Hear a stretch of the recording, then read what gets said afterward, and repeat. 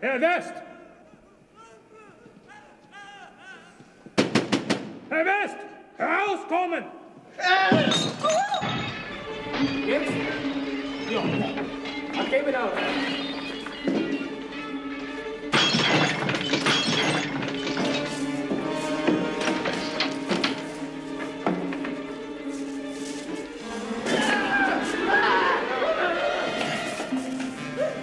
Mein Gott. Oh, you idiots will ruin my notes. I have to record his vital signs. No! Dr. Gruber? Dr. Gruber, wie geht's dir?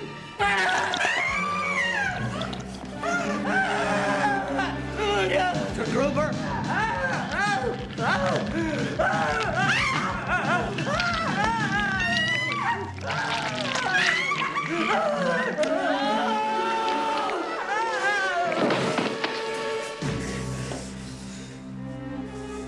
Ist tot. Of course he's dead. The dosage was too large. You killed him. No, I did not. I gave him life.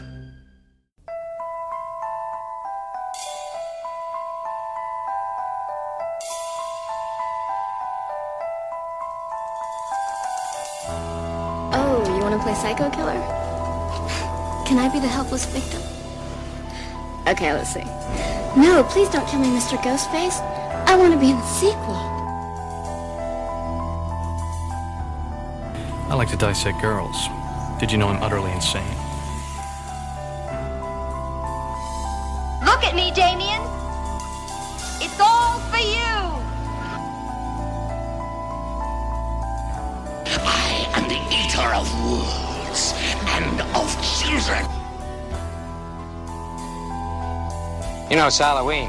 I guess everyone's entitled to one good scare. Hello, everyone, and welcome to another terrifyingly undead edition of the greatest October in the history of forever. I'm Zach. I'm Matt. And this is episode number 196, Re-Animator. Always fun when we have neon glowing green ooze in the mix, heavily featured in the story. Re-Animator to me is the idealized version of the Friday night rental from the video store with your buddies. You bring it home. None of you have seen it. You're all going to be satisfied with Re-Animator. Got something for all the buddies. If you want to see a guy holding his own decapitated head, which has somehow been reanimated in between the legs of a nude woman who's tied down in a morgue, then this is the movie for you. Yeah, and I mean, this was my first time seeing the movie. There was a part of me that was in doubt. I felt like maybe a friend had made me watch this before, but wasn't the case once we got into it. But I do know of it, obviously, to be one of the more famous B-horror movies. So before we jump into Re-Animator, let's remind our listeners to follow the show on Twitter at GreatestPod and subscribe to the podcast on Apple Podcasts and Podbean. And we thank you for listening. We thank you for coming along on this extended Halloween, 2 months long. That's right. It's a dark journey, but, we're going to trudge through. The ups and downs of a Greatest October. We bring you huge movies like Scream and The Exorcist. Now, this one probably less people have seen, although I would recommend it for people who haven't seen it. You can stream it for free on Tubi. That's right. And it's a couple other places out there. Yeah, which I did for my second viewing after we watched the Blu-ray together. Yeah, the Arrow Blu-ray is a great purchase. It's a fun movie. I'm a fan of these Lovecraft adaptations. Stuart Gordon did a lot of them. And then sort of like, I don't know, some of his cohorts, like Brian Usna, or however you say his name.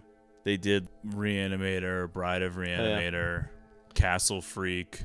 Yeah. Dagon or Dajon, or I don't know how to say it, but just look at, is it Jeffrey Combs? Is that the actor's name? Who plays Herbert West? Yeah.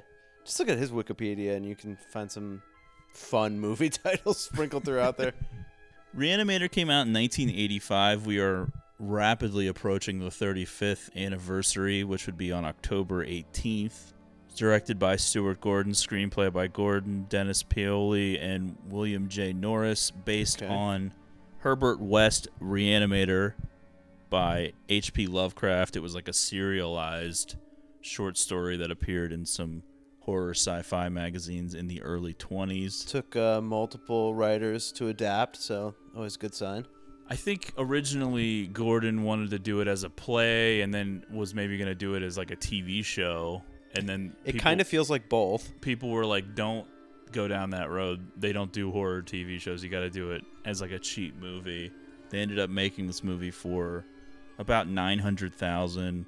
It went on to gross over $2 million, so it was a reasonable hit. It's reached cult classic status now. I don't know. There is something about it that feels somewhat more legitimate than a lot of its fellow B-horror movies to me. I don't know what it is. I think it's just well made. Yeah. The acting is reasonably good. There's no like noticeably terrible acting. And there's a sort of professionalism. And the practical effects are good. Yeah, yeah. It received mostly positive reviews. You would be shocked. I think it has like, 59 or 60 reviews on Rotten Tomatoes. It has like a 93%. Oh, wow. Yeah, it is mostly watchable and enjoyable, entertaining, certainly gross. Creative gore. Yeah. It did get an X rating originally, and so then they made what was basically an R-rated video store version, which is actually 20 minutes longer, and it contains like more plot elements. Okay, yeah. And then in 2013, I think some German Blu-ray company put together what's called the Integral Cut, which has all of those added scenes in the longer version, but then also has all of the gore and shit that was cut out. Yeah. So it's like a combo version. That's not what we watched, though. No, we are sticking with the original 82-minute version, the X-rated cut, or it's not really X-rated, it's just unrated, because they just, I think, chose to go unrated instead. Okay. One of the things that you pointed out when we watched it was Richard Band's score.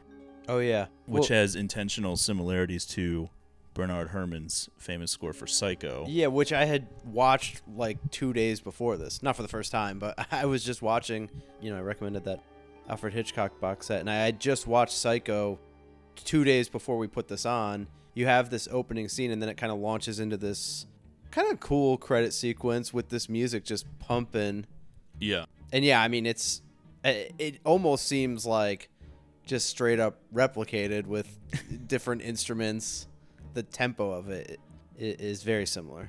Now, we were going to do Re-Animator on the show a couple of Greatest Octobers ago.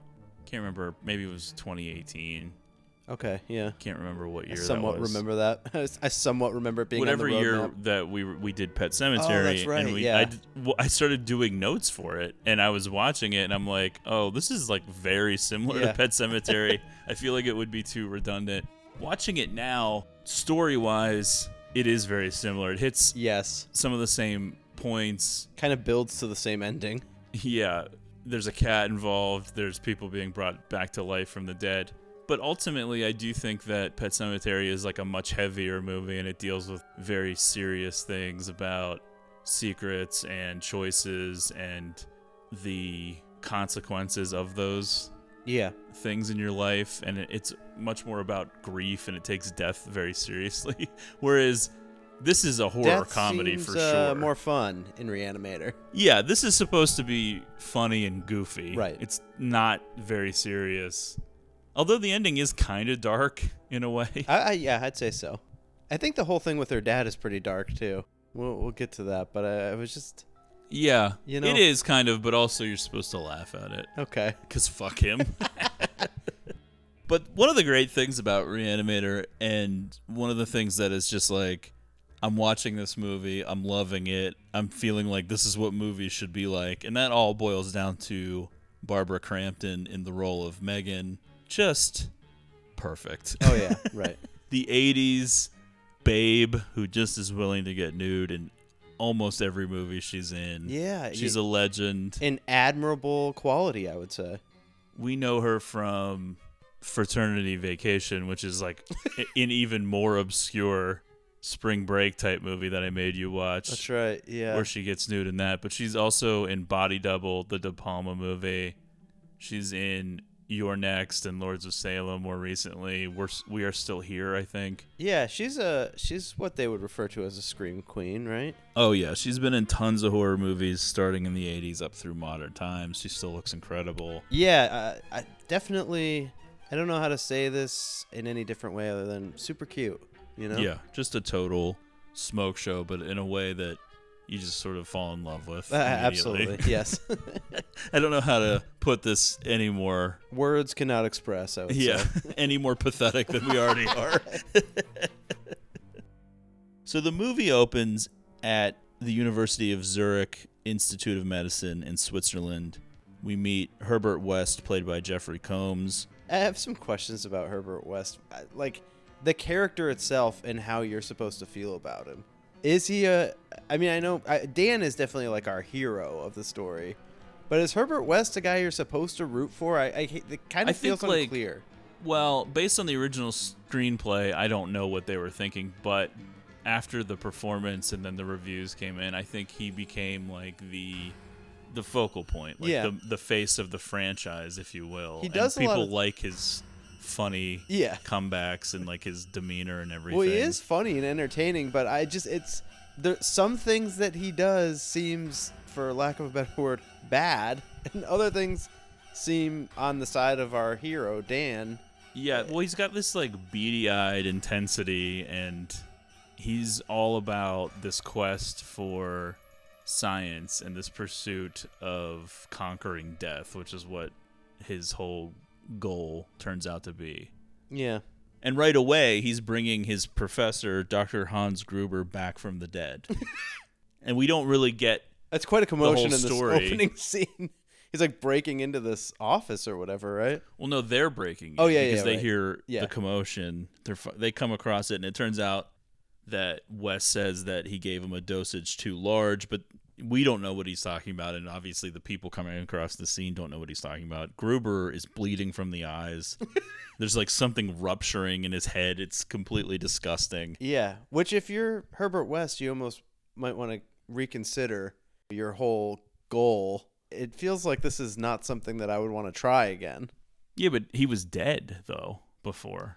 So yeah, he did something that had never been done. Well, he brought somebody back from the dead. I think he's pushing forward. I think it would have been like the horror, though. I don't think this is, well, it was an overdose. I shouldn't dabble in this. Gruber dies again, and when West is accused of killing him, he counters with, "No, I gave him life." And then we launch into the opening credits. Yeah, like I said, though, just music blasting. Love it. The film itself, at this point, moves to the fictional Miskatonic University in Arkham, Massachusetts, which is also fictional. These are Lovecraft creations. They would appear in some of his Cthulhu stories and whatnot. But I think Miskatonic University first appeared in the Herbert West thing, as far as I know. It's supposed to be like a very good school in the New England area, comparable to Harvard. So that kind of puts you in the mindset of like the type of people that would be there. Dan Kane, played by Bruce Abbott, is a med student training to be a doctor. And one of the first things we learn about Dan is that he seems unable to cope with death or accept death, and he wants to keep trying to revive patients that have died. Yeah, it does feel like maybe this isn't the right profession for Dan. I think they just want to tie in his obsession with what the movie's going to be about. Okay. And make you sort of see the connection there. I'm seeing it. That lady's like a good doctor, knows when to stop. Yeah, right. This lady pops up a couple of times. She's just obsessed with not reviving people. Yeah, that would be like if I was a doctor.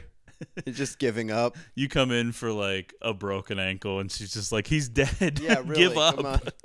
Bag and tag this piece of shit. West arrives on campus and is immediately at odds with Dr. Carl Hill, the university's eminent brain researcher, and as Dean Halsey puts it, grant machine, quote unquote. So Dr. Hill is like the big man on campus. He's like the main doctor. Yeah, he's got a little bit of a swagger to him for an old man. Yeah, that's putting it mildly, really. Oh, I'm sorry, Dan. I didn't mean to scare you. No, it wasn't too bad, Dean Halsey. I just didn't know anybody was here. You mean anybody else? Dan, this is Herbert West. He'll be joining you in your 3rd year.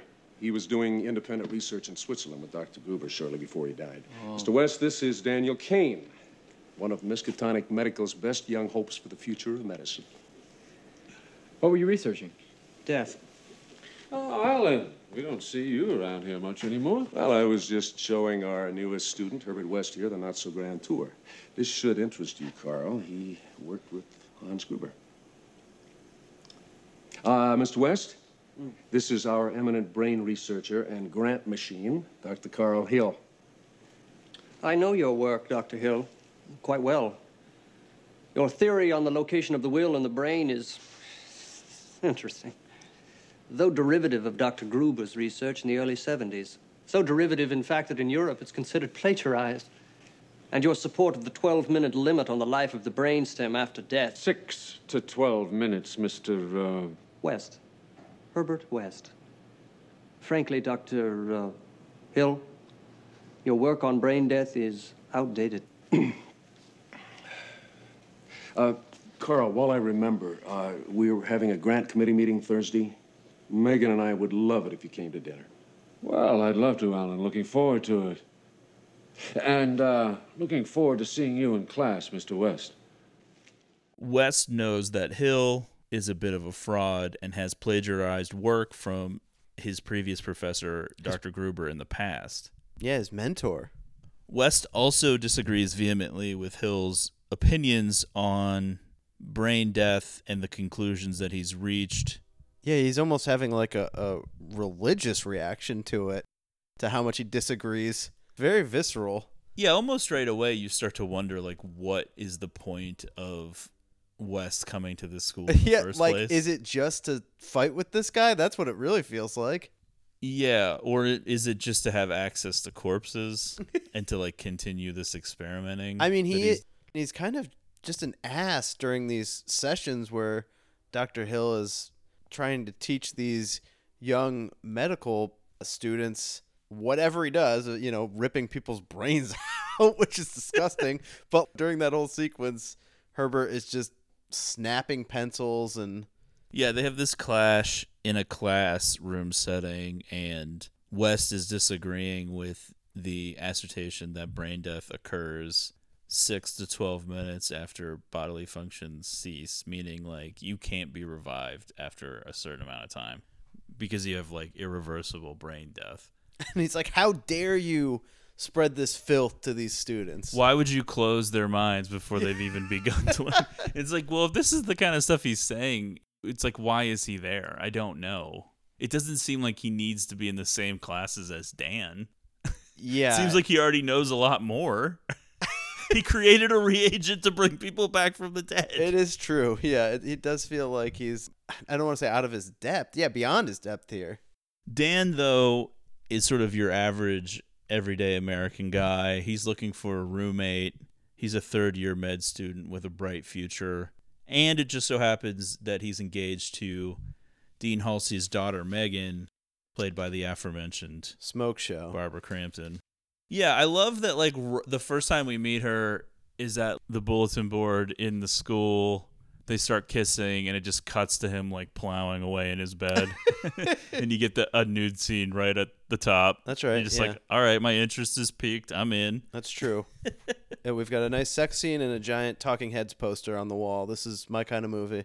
They're just, like, terrified to make movies like this now where you can just have fun nudity, because now, like, nudity is, like, a whole thing.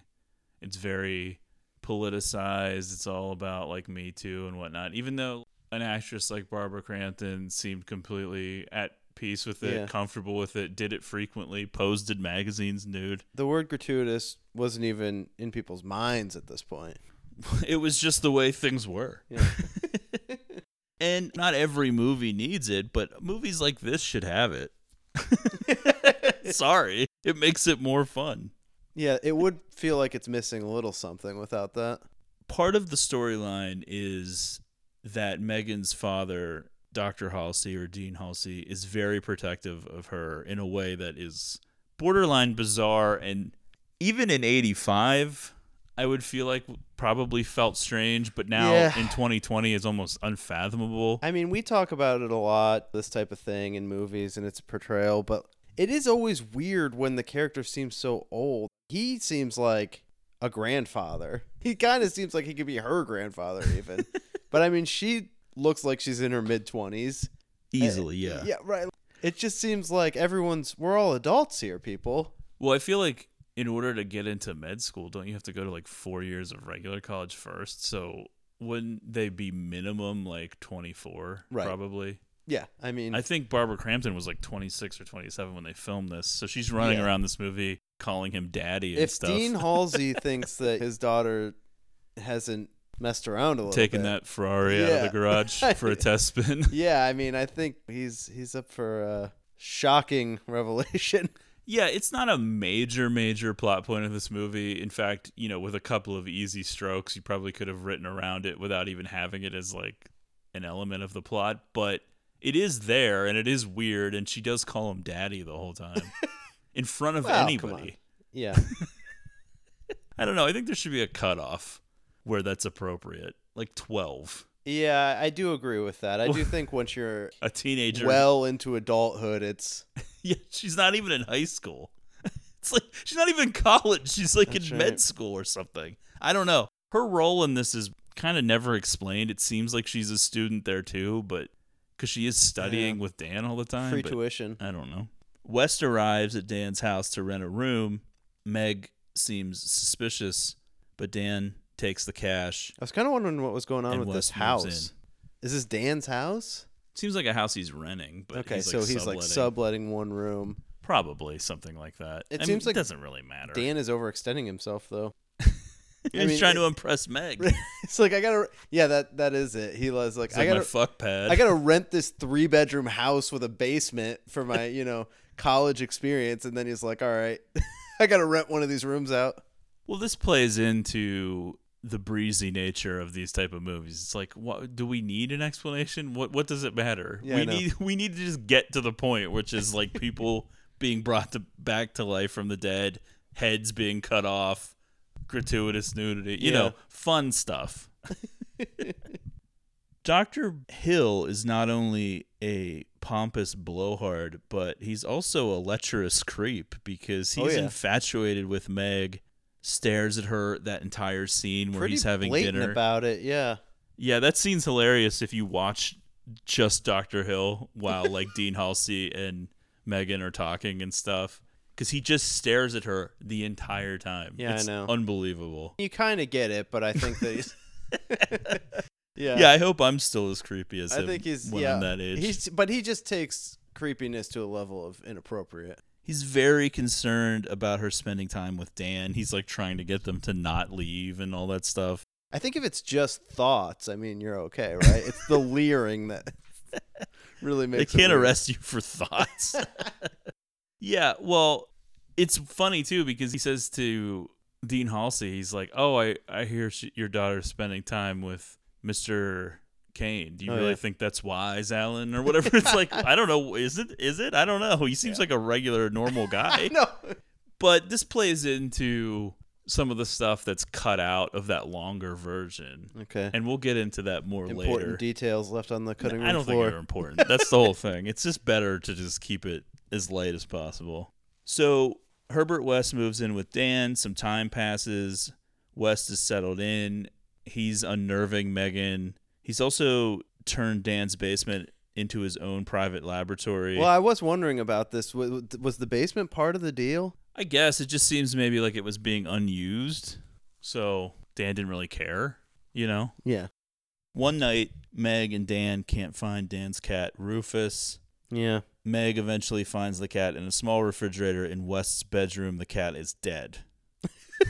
West comes in. He's like, what the fuck's going on? They confront him about the cat. He claims the cat was dead when he found it. Yeah, but I love before that even, when they come in, Meg sees the cat at first, and Wes flips out. I'm paying for a private room here, and Dan immediately sides with West and is like, yeah, Meg, what the hell are you doing in here? He says it more like, Meg? Like, kind of questioning, like, what the hell are you doing in here? But yeah, it does show that he's a little bit of a pushover, that whoever's the loudest is getting his attention. Oh, yeah, I get that. Oh, Dad! What are you doing in my room?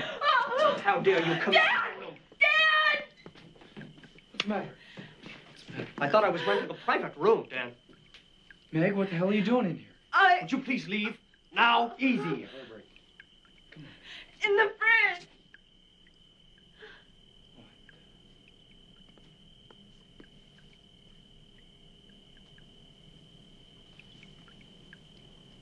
I was going to show you. Shut up.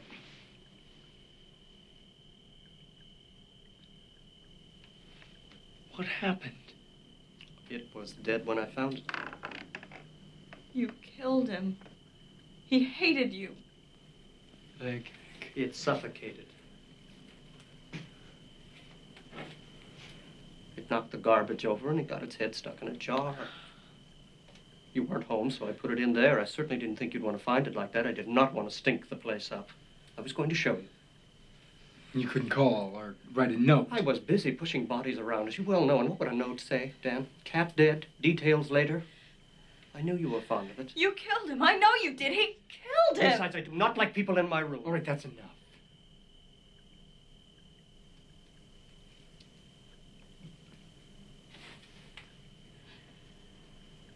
I think you both better leave. Now. What the hell is this? That is none of your business. Yeah, I think it is my Just business. this is none of my business that you're sleeping with Dean Halsey's daughter. Oh. You know, I would not want to see a fellow student, especially one as promising as yourself, be thrown out of school, out of the profession, on moral grounds. Well, I think Dr. Halsey just might understand. Oh, do you? Well, you may well be right. Are you sure you want to find out?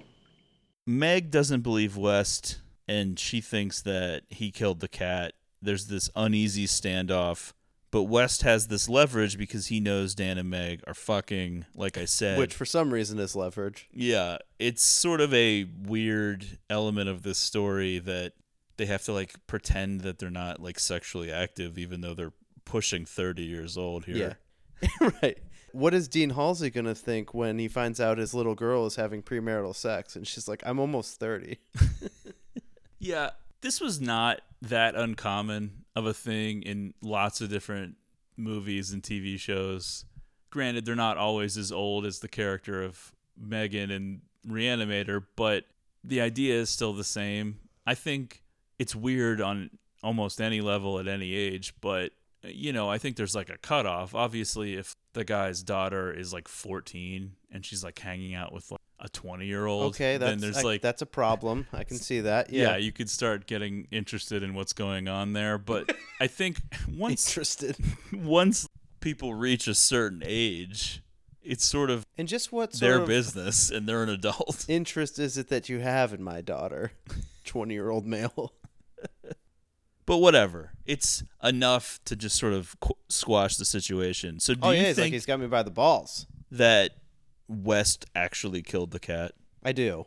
Yeah, I kind of get that impression too, but it's never really answered. Right, it's in this version at least, and it is again one of these things where I feel like they never really paint him in a position where he's doing something downright with negative intentions. Right, West is never really painted in that light. Like his intentions are always kind of conveyed as positive. Yeah. To some degree. But yeah, this is one of the instances though where it feels like he had to have killed the cat. You know how desperate he is to use this reagent. Despite how much I actually love Barbara Crampton and Megan, I do kind of side with West when she starts getting like kind of bitchy towards him a few times where I'm just like, okay, yeah. Because she's sort of rude a little bit to him when there's not really any reason to be, like at the beginning. That's when he true. first shows up. She is just downright dismissive to him, but I mean... She's like, well, you never said why you left Switzerland. It's like, what does that have to do with anything? Like, why are you saying that? Meg, mind your own business. You know what? Maybe your dad's right. She needs a little bit more control. That night, Dan is awakened by the sound of a screeching cat. He goes to the basement and discovers West has reanimated Rufus. Imagine this guy lives in your house. I mean, that's all I'm thinking. He's down fucking around the basement. Scientist. Yeah, bringing cats back to life in the middle of the night. I just I was trying to go to sleep. West is working under the theory that the human body, or any body, is simply a complex organic machine which can be restarted. Yeah. He has concocted a reagent serum. It's this bright, glowing green goo. I like how Dan is like, what, you think you're the first person to come up with this? He's basically acting like, yeah, this is something that everyone has tried or believes. Well, maybe in like the history of time, other people have tried it. But yeah, I don't think everyone's spending a ton of time thinking about it now. I think people have pretty much realized, what's the point? Yeah, I think it's more likely that people are trying to like bury bodies on like an Aztec burial It's the ground. Micmac burial ground. West would then inject the goo into the brain of the deceased organism, restarting life. So the two of them end up re-killing the cat because it's gone crazy. And then West demonstrates what the serum can do by reanimating a now mutilated and broken cat corpse, and this would be the second time for Rufus. Yeah, do you think it gets worse every time? Probably. Yeah. It's really quite simple. All life is a physical and chemical process, correct? It stands to reason, then, that if one could find extremely fresh specimens and recharge that chemical process, bang, we have reanimation. The theory is not new, West. But my reagent is. Read.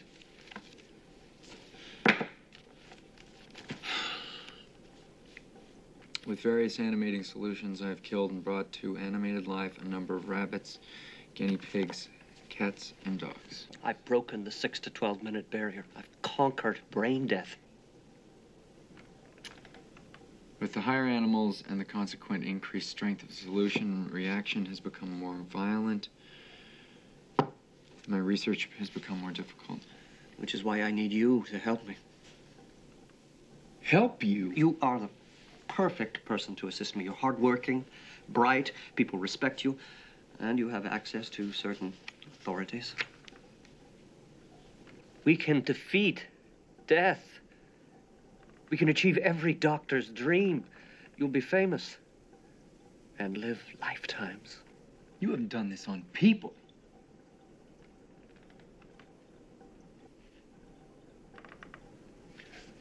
I've done all I can here. I'll need new lab space. Meg walks in on the experiment in progress and is horrified. So this led me to another series of questions.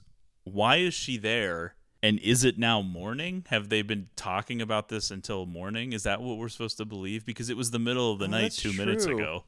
And she was gone. She wasn't with him. But she's like carrying books and stuff. It seems like they must have woken up and then this has gone on for hours, like killing the cat. It took forever trying to pry that cat off of West's back and kill it. It's like, get off my dick, Meg, for 2 seconds. Really? Why are you showing up at our house in the middle of the night? Our house? Yeah, me and Wes now, we're a couple. Yeah. Get out of here. Almost immediately, Dan runs and tells Dean Halsey about West's discovery. I don't know. It does seem like a rather rash decision that he's just like... I don't know. I think you're underselling what an achievement bringing people back from the dead would be. Yeah, it would be shocking, but I also would feel like I think people would react... This is an abomination. Yeah, I like Judd from Pet Sematary. Christ on a cross, no. Well, yeah, they almost do that exact sequence. I think we should point out, like, the novel Pet Sematary predates Re-Animator, the movie, but Re-Animator, the movie, predates Pet Sematary, the movie, by 4 years. Oh, wow.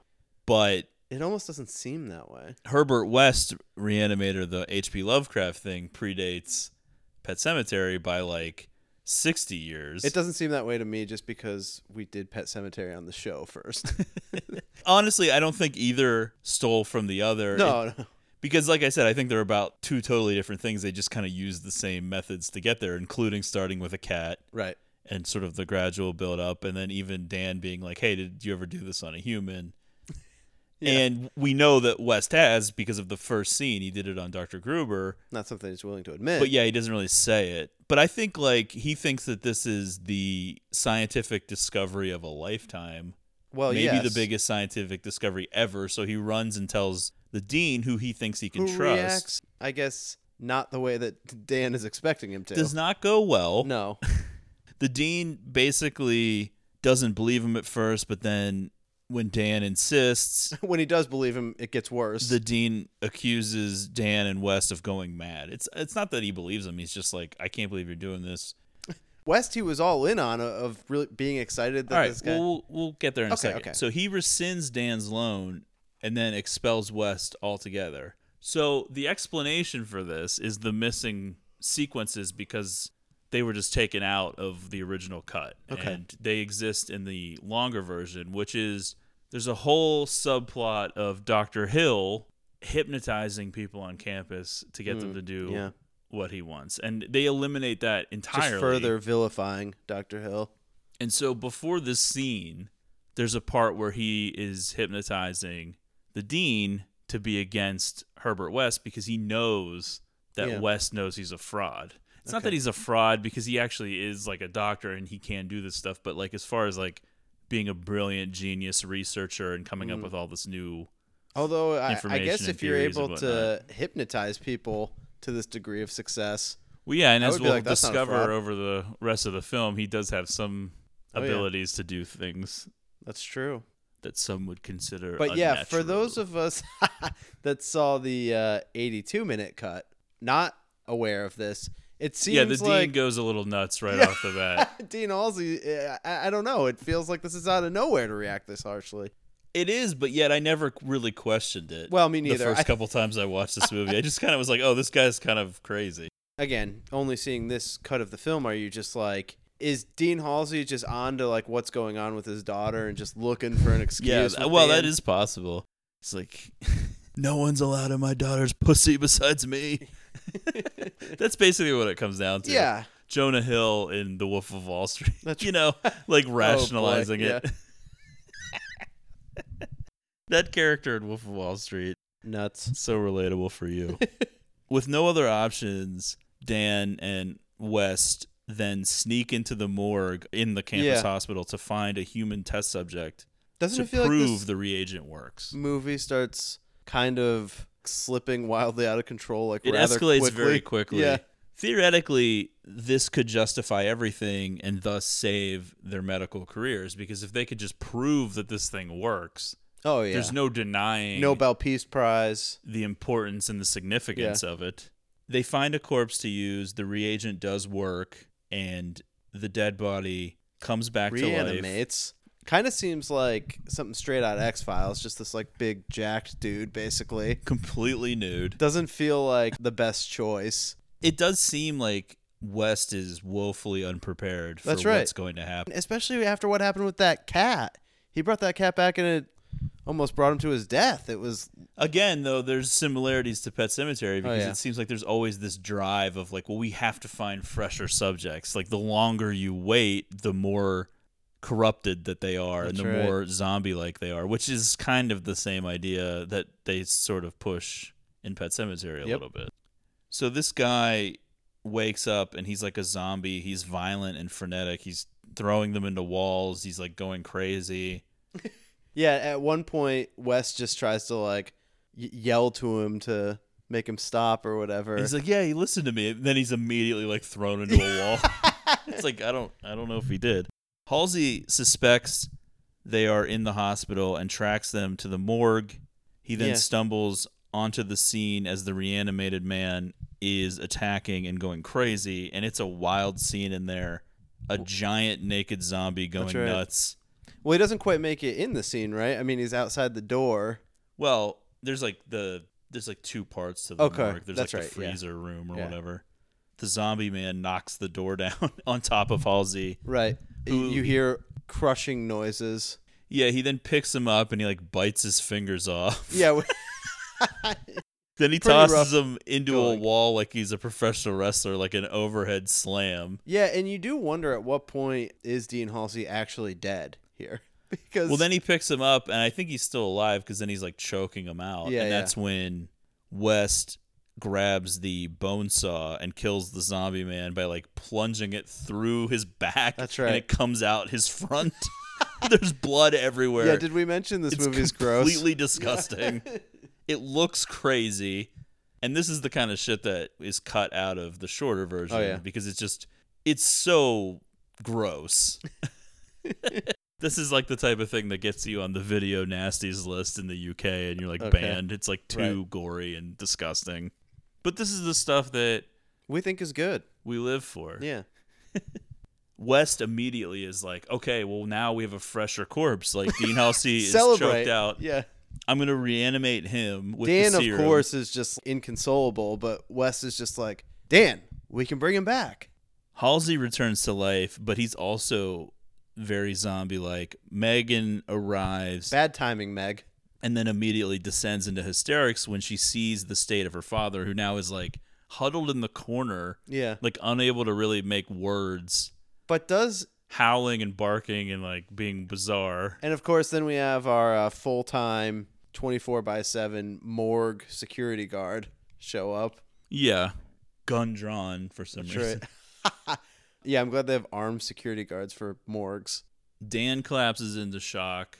West seems perfectly all right with everything that's gone down. West, with his calming presence, wraps a blanket around Dan, calmingly telling him, "You're in shock. Don't worry." It's hard to explain even what their cover story might be, but somehow they get out of this jam. I don't get this at all. Wes says that he was visiting Dan, who was working in the morgue, when Dean Halsey showed up and went crazy and attacked them, somehow plunged the bone saw into the already dead man, the corpse that was just in the morgue, and now has lost his mind to the point where he can't even speak normally or be normal at all. Homicide detectives just like, well, good enough for me. Why would there be homicide detectives? The guy was already dead. That's true. They don't know that Dean Halsey is dead. If anything, West's explanation, you just would have to accept it, because what is the other one? They brought somebody back to life from the dead. I guess that's true. You're right. Absolutely. I don't know what I was thinking.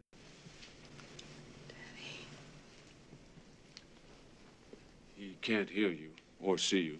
That's a one-way mirror. What is wrong with him, Doctor? Will he ever be... Until we know exactly what happened to him, there's no way to determine his course of recovery. That's why I need you to sign a release so that I can perform exploratory surgery on him. Is that absolutely necessary, Dr. Hill? I know how difficult this must be for you. But I'm convinced that your father's problem is neurological. Of course, we'll take every precaution. You must trust me.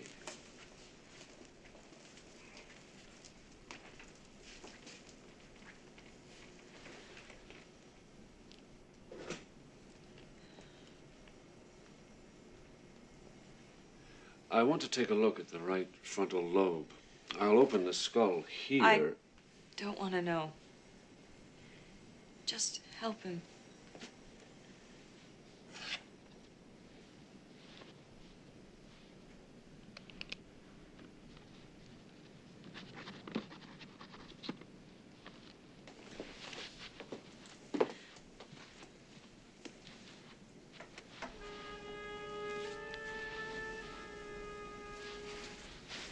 Please, Doctor. Please, let me talk to him. No. I must insist you leave his treatment up to me. I want you to think of me as someone you can come to with your problems. Or if you're ever lonely.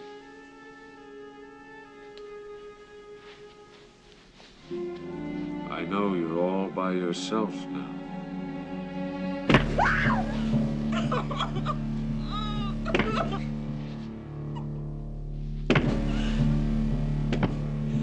I'm going to take care of him, Doctor. And I'm going to find out what happened to him.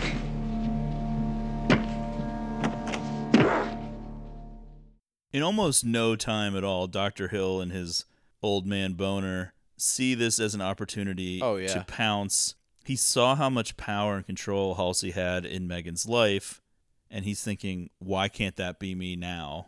I'll be your daddy now, Meg. Well, that's what he was thinking. And this is his moment. That one roadblock is out of the way now, although it does kind of, his whole plan coming to fruition, you would think would have something to do with Megan being into it, but no. Not necessarily. Not really. Hill takes charge of Halsey, keeping him in a straitjacket in a padded observation room adjacent to his own office. Into his office. Yeah. He influences Meg into accidentally authorizing a lobotomy. She just signs something without really knowing what it is. I relate to this with Meg, though, because I'm just put any papers in front of me and I'll sign it just to be done with whatever it is I'm doing. At first, I thought that he wants to do this lobotomy on Halsey to get him out of the way permanently and just not be an obstacle in the Megan pursuit. Which makes sense to me. But it's sort of explained after the fact that by this point, Hill has realized that Halsey is actually dead. Oh, yeah. We just don't really see him performing the tests or anything to gain that knowledge yet. Right. But he does confront West about it. Yeah, but that comes later. Right. So that's when the pieces sort of come together that he wants Halsey to not be able to tell the story and be able to take credit for this achievement. But either way, Halsey is dead. Hill finds out, figures out that he's been reanimated. By the way, though, Hill can't even play it cool with Megan for like 5 minutes. No, I know. He's immediately like, I'll be there for you. I know you're alone You're now. lonely. Yeah. Because I guess the assumption is Megan is so distraught over the scene that she walked into that she's no longer with Dan anymore because she thinks that Dan and Wes did something to her dad. Well, yeah. She's not buying the story that he just went insane. Yeah, I mean, it is a good call by Meg because it seems like everyone else is buying it. But then she goes and speaks to Dan, and Dan breaks down and tells her the truth, and he's like, he's not insane, he's dead. And she just believes it. Him. Yeah. I would be like, well, I just saw him. Yeah, I know. He's not dead. I don't know what you're talking about. But Dan's like, well, you know he's dead. And then she's like, yeah, I do. Imagine you're dating like a super hot chick and you are like inadvertently involved in her father's death. No comment. For legal Plead the reasons, fifth. I can't bring up certain situations. Dr. Hill pays West a surprise visit down in the basement lab, attempting to blackmail him over what happened with Halsey in order to take the reagent and his notes with the idea that he can then take credit for the discovery. Yeah, this fraud just always trying to piggyback off the successes of others. Yeah, that's why they laid the groundwork of him stealing Gruber's work in the first place. He's taking shortcuts. He's sort of a pompous ass, but it's unearned. Oh, I'd say. As it usually is. Yep. West distracts Hill by showing him the reagent work on dead cat tissue as Hill examines it under a microscope. It's all very scientific. West bashes him on the head with a shovel, knocking him to the ground and then decapitating him with it. Cuts his head off with the shovel. Well, let's get a legit shovel, and you lay on the ground. And I'll put the blade of it on your neck and then stomp on it and see what happens. Okay. I'm pretty sure it wouldn't take that long. I don't know. I think it might take a few goes. He does. Okay, you're right. All right. It's not one. There is like blood spraying up on him. I mean, what do you want him to do? No, I'm good. I completely buy it. This movie's 82 minutes. Yeah. They weren't going to drag this out. Right. For some reason, he then immediately reanimates Dr. Hill's head and body separately, which breaks the movie's own rules where they're like, well, you have to inject it into the brain. So he injects it into his brain to reanimate the head, but then he just injects it into the body, and the body's alive, like, separately. It doesn't make sense, but it is fun. Oh, yeah. Throw the science right out the window. This is just like, how crazy can this get by the end? Wes tries to interview Hill's head, but is attacked from behind by the headless body, knocking West unconscious. This doesn't feel like it was very well thought out by Why West. would he reanimate the body? And then also not pay attention to it. The rest of this movie becomes sort of like this insane farcical thing where they come up with like all of these different creative This long ways action sequence to have the severed head, like obviously how they would achieve that in the filming. Like they have him like putting his head through all these different things, and then sometimes it's a fake head, and then it gets very creative by the end. I'd say lots so. of different ways. The body carries the head, West's notes, and the serum back to Dr. Hill's office. Did think it was kind of a plot hole here that Hill doesn't just kill West. Also kind of a plot hole. How did he get to the office? I mean, is he driving with this headless body? He puts the head on the dashboard so you can see. There you go. All right. He seems to be able to control his body. It's just that it's not all together. He does adapt to his new situation pretty quickly. Yeah, but West just killed him. West is his main enemy. West is a huge obstacle in being able to take credit for this stuff. I mean, at this point, he's decapitated anyway, but it just is. Why wouldn't he kill him? He just leaves him there to be able to come back and haunt him later. No, yeah, it's a good point. Okay, with a movie like this, is it better to explain every single detail of the story, or is it better to make it 82 minutes? I think 82 minutes is the answer, right? It's just more fun and hilarious to have creative scenes of a headless Dr. Hill navigating the world than to explain how the next part of the film is set up. But, okay, here it goes. In his reanimated state, Dr. Hill somehow acquires the ability to control other reanimated corpses telepathically after conducting brain surgery on them. You just kind of have to accept that. What was his foresight here? They reference this laser drill. They show him using it very early in the movie. What was the plan? Dead body. Where was this all heading? I don't know. World domination. Yeah. He's forming an army of the dead. You could look at it as the same thing as what's happened to the other people too. You sort of turn into this monstrous character. He just seems a little bit more intelligent than that's true, yeah. some of the other ones. Yeah, that's a good point. But he might be this complete evil psychopath now, just doing evil for evil's sake. That's right. Who knows? And he seems mostly lucid because he was brought back so quickly after his death. Also, he's just thinking of Meg. Yeah. How can I get my hands on that? Yeah, well, I get it. He sends Dean Halsey to capture Megan away from Dan. So Dan has come back over once again because he's worried about Megan, and then Dean Halsey just busts through the door. He's got blood oozing from his mouth. He's just this total monster now. Oh, yeah. And Halsey brings Megan to Hill at the hospital morgue, where Hill is now creating his army of the undead. Yeah, although, I mean, the army has to have limits to it. There's not that many bodies at this one morgue. No, but you make more as you go. That's as true. You kill. Yeah, that's a good point. Halsey then ties his own daughter to a exam table in the morgue. Yeah, and then strips her clothes off so that she's naked, including just ripping her panties off all in one move. Yeah, that is pretty wild. Oh, it gets wilder, folks. If you haven't seen this before, I recommend. That's right. I recommend. Megan's unconscious at first, but wakes up. This movie wakes up to find Hill's severed head next to her while his body is reaching down and groping her chest. Yeah. She starts screaming. Hill is loving it as a severed head. He's just giddy, laughing, cackling, smiling. Yeah, it's not great. It's not a great scene for Meg. It seems like you wouldn't even be able to enjoy the pleasures of lovemaking or anything physical if your head was separate from your body, though. Well, you haven't tried that, though. That's true. So, to be fair. I'm not an expert. Yeah. It's so unbelievable how great this is. It's just an unbelievable sequence here. The body then holds Hill's head while he licks her nipples, and then he's going for that puss. Yeah. He puts the head between her legs. The tension is building. The music is all building. This is the part that's referenced in American Beauty, which is the first place that I ever heard about this movie. Yeah.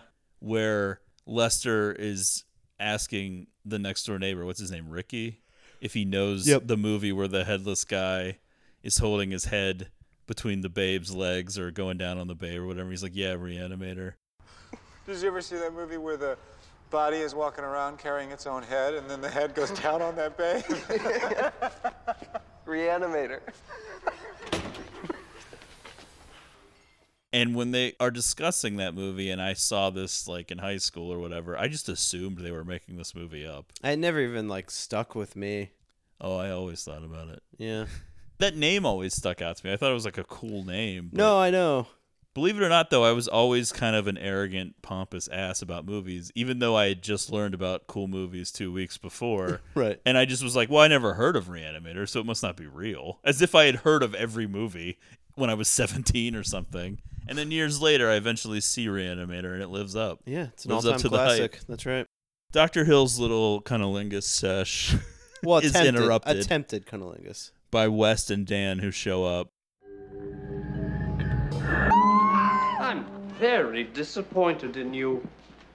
You steal the secret of life and death, and here you are trysting with the bubble-headed co-ed. You're not even a second-rate scientist.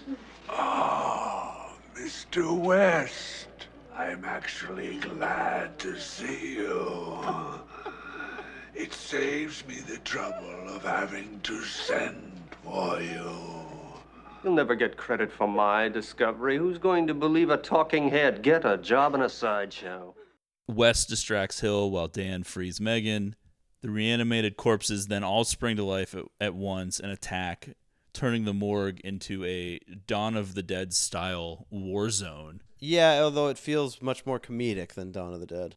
Yeah, but in a way they seem more threatening. Yeah, that's true. The zombies in Dawn of the Dead are very slow. Yeah, that's true. It almost seems like American Gladiators. Yeah, they're all died in very this town. strong. Yeah. Even the women are very Right, muscular. yeah. A bunch of like nude bodies where you can tell like they had a lot of fun coming up with like different ways that these people died and Right. have like fucked up shit on them and stuff.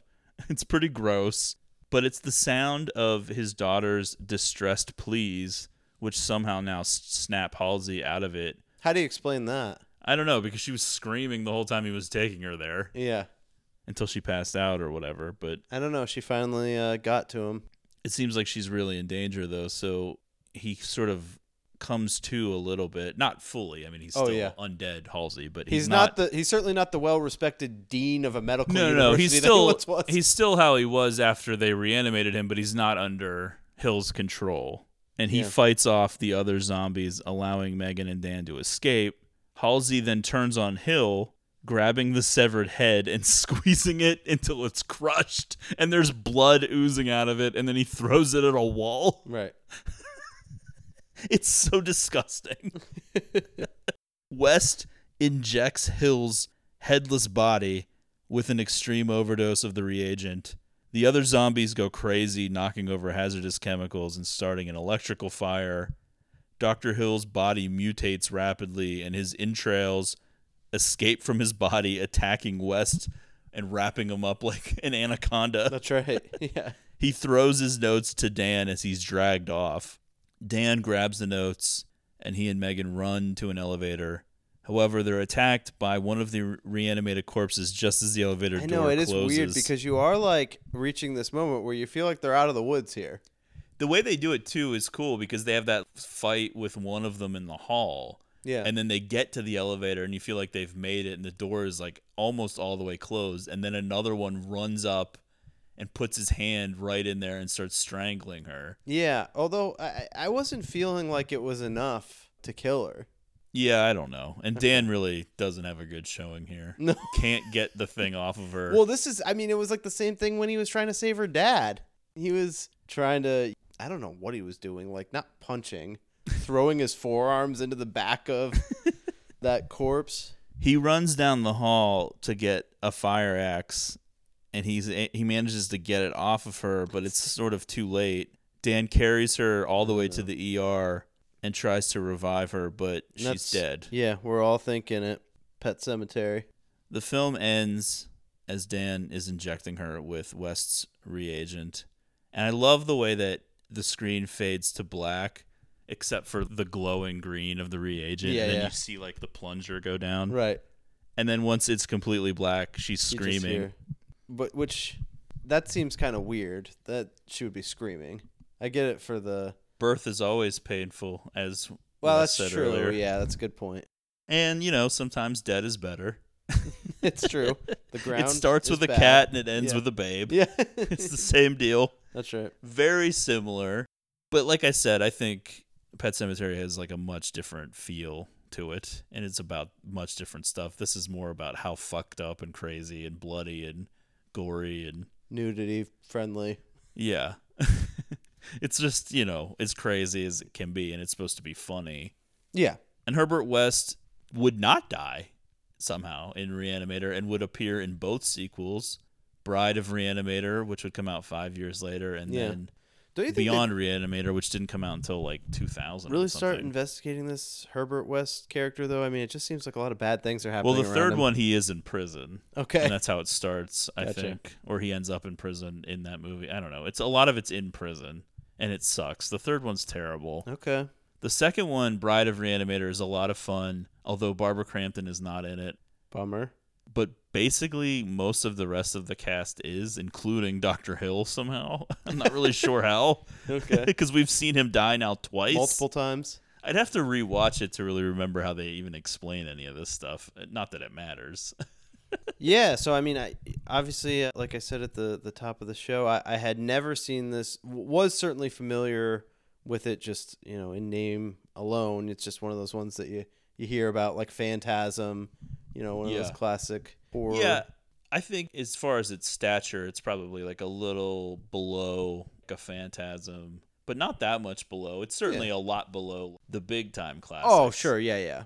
Like Hellraiser or Nightmare on Elm Street or Halloween or Friday the 13th or something like that. But it's like that second tier. It's very indie, do-it-yourself, low budget. And Stuart Gordon, like I said, he would go on to make like a lot of other things, but he did a lot of Lovecraft adaptations. But yeah. He died actually, I think, earlier this year. Oh, wow, okay. Kind of sad. But wasn't that old. Yeah, just to tie a bow on it, and you hit on it at the beginning of the show. It's almost shockingly well made for the type of movie that it is. Yeah, it's like a straight up exploitation type movie, but it feels very professional and fun. Right. So it doesn't have that same sort of so bad it's good feel. Not that I'm like a big into that kind of a thing, but it doesn't have any of that. I mean, it's fun on its own. And like, yeah, there's some weird plot holes or weird jumps in the plot, but if you're watching this movie, it actually makes more sense to me than most movies we talk about on this show. Yeah, if you're watching this kind of a movie for like a perfectly explained plot, I got news for you. There's no such thing as a reagent that brings you back from the dead. So who cares? Who cares if the dean overreacts or whatever? True. It doesn't they really don't spend matter. a ton of time on the logistics of this reagent and like what even it's made of and how he has like an endless supply of it. Yeah, they never say what it's made from, how he made it, when he made it, why he's able to keep making it. Yeah. Doesn't matter. No. Who cares? We're just in. It's like Looper and the Time Machine. That's right. This is a time machine. There you go. Who cares how it works? Right. That's not the point. Anyway, so that's Re-Animator. I thought it would be fun to try it now that we did Pet Sematary a few years ago and it felt like a little fresh. You don't want to do too many undead. We only mentioned Pet Sematary, 15 times on the app. Not bad. Well, I think it would be ridiculous for us not to mention it. I agree. Yeah. It feels very similar. But anyway, so we're going to keep rolling with The Greatest October now that we've actually reached October. Oh, wow. Yeah. It took a while to get here. Yeah, it certainly was a crawl to get there, but here we are. Yeah, maybe it was a mistake to commit to 9 episodes of this. No, I don't know. on. I don't We're really know how it having would be fun. any different from the regular show. Yeah, I mean, we could do Re-Animator like any time of the year, and it would feel normal. It would feel in our wheelhouse. Yeah, I love how we pretend that we only do horror movies during a certain time of the year, but then, of course, we just do whatever we want whenever anyway. So Yeah, well, I think that's the way you got to cares? live your life. What are you doing? What?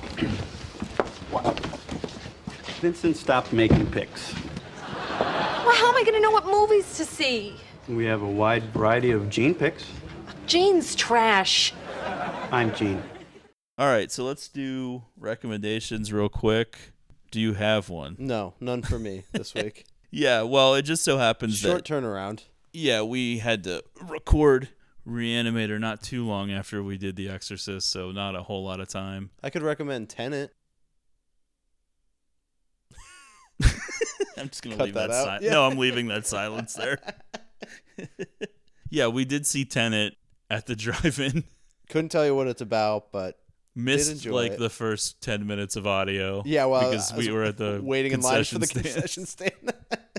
It's not an ideal situation to watch a movie that seems as complicated as that. We missed a lot, I think. Yeah. I'm gonna have to see that again. It's kind of like Bug Juice when if you show up like 10 minutes late and basically the rest of your summer's ruined. I do have a recommendation, and it ties in with Re-Animator. It's the HBO program that is currently in the midst of season 1 called Lovecraft Country. Oh, wow. Starring I could have seen this coming. Journey Smollett, who is a total smoke show. She played Black Canary in the new Harley Quinn Birds of Prey movie. She was also Michelle's friend in Full House a million years ago. Okay. She's Yeah. also the sister of Jussie Smollett, so Yeah. a little bit of notoriety on that front. But she was in True Blood at one point for a while. Okay. She's a total smoke show. She's off the charts hot in this show. Oh, I wow. can't even describe it. All right. It's This is sounding- insane. I got to tell you, all of a sudden this show sounds pretty good. Omar from The Wire is in it. Okay. A few other people. It takes place during the 50s, and it's predominantly an African-American cast, although there's some white people too, like Abby Lee from The Neon Demon is in it. Oh, okay.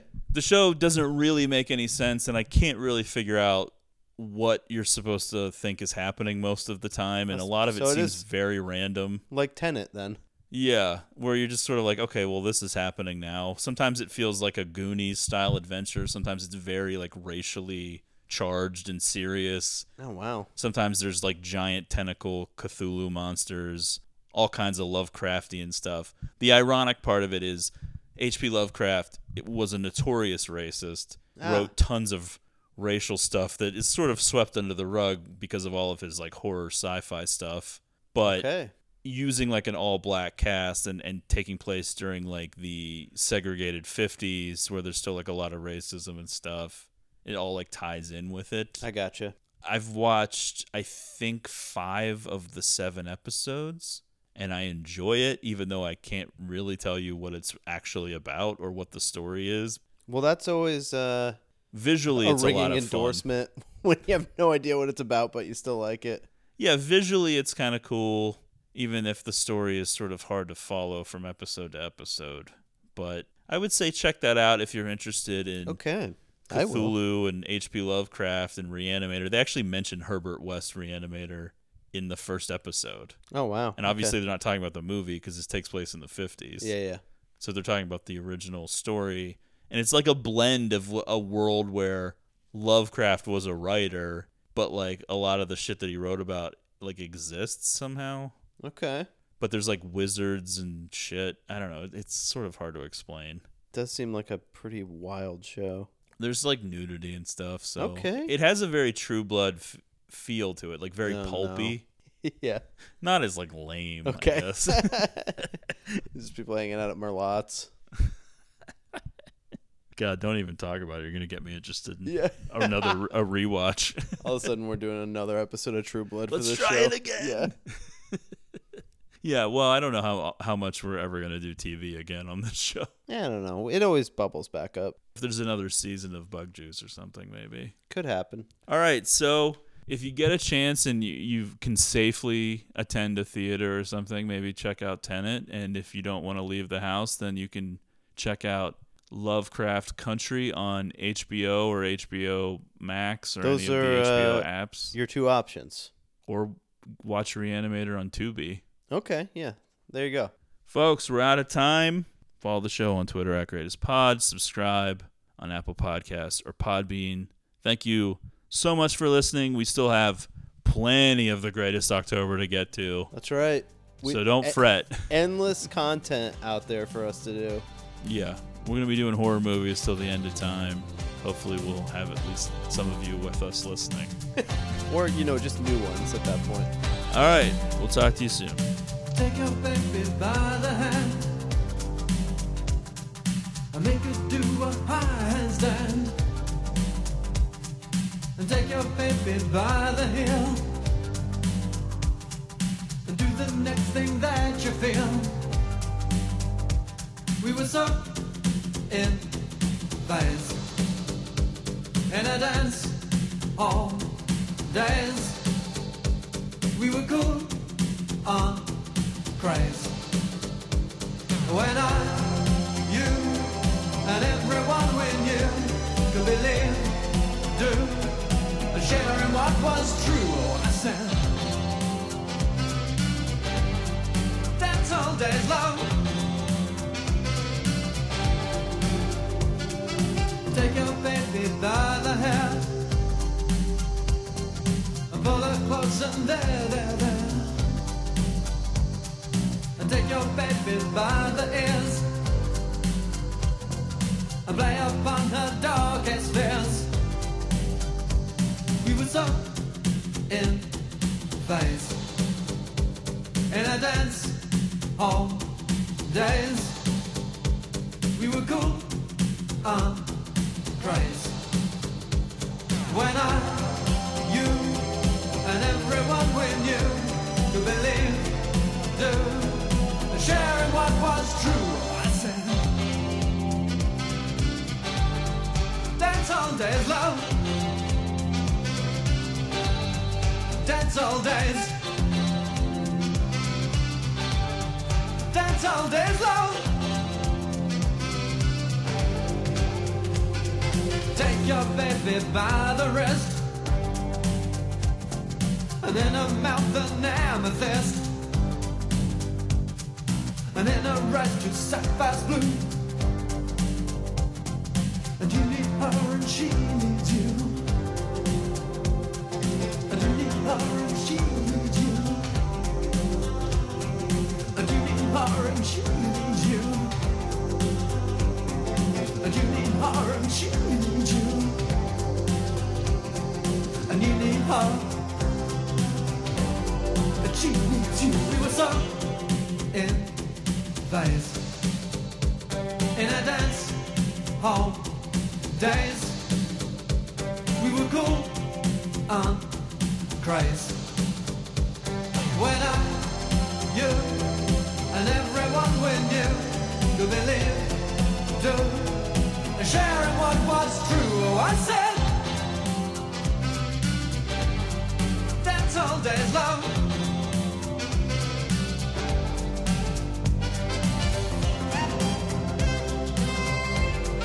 That's all days long.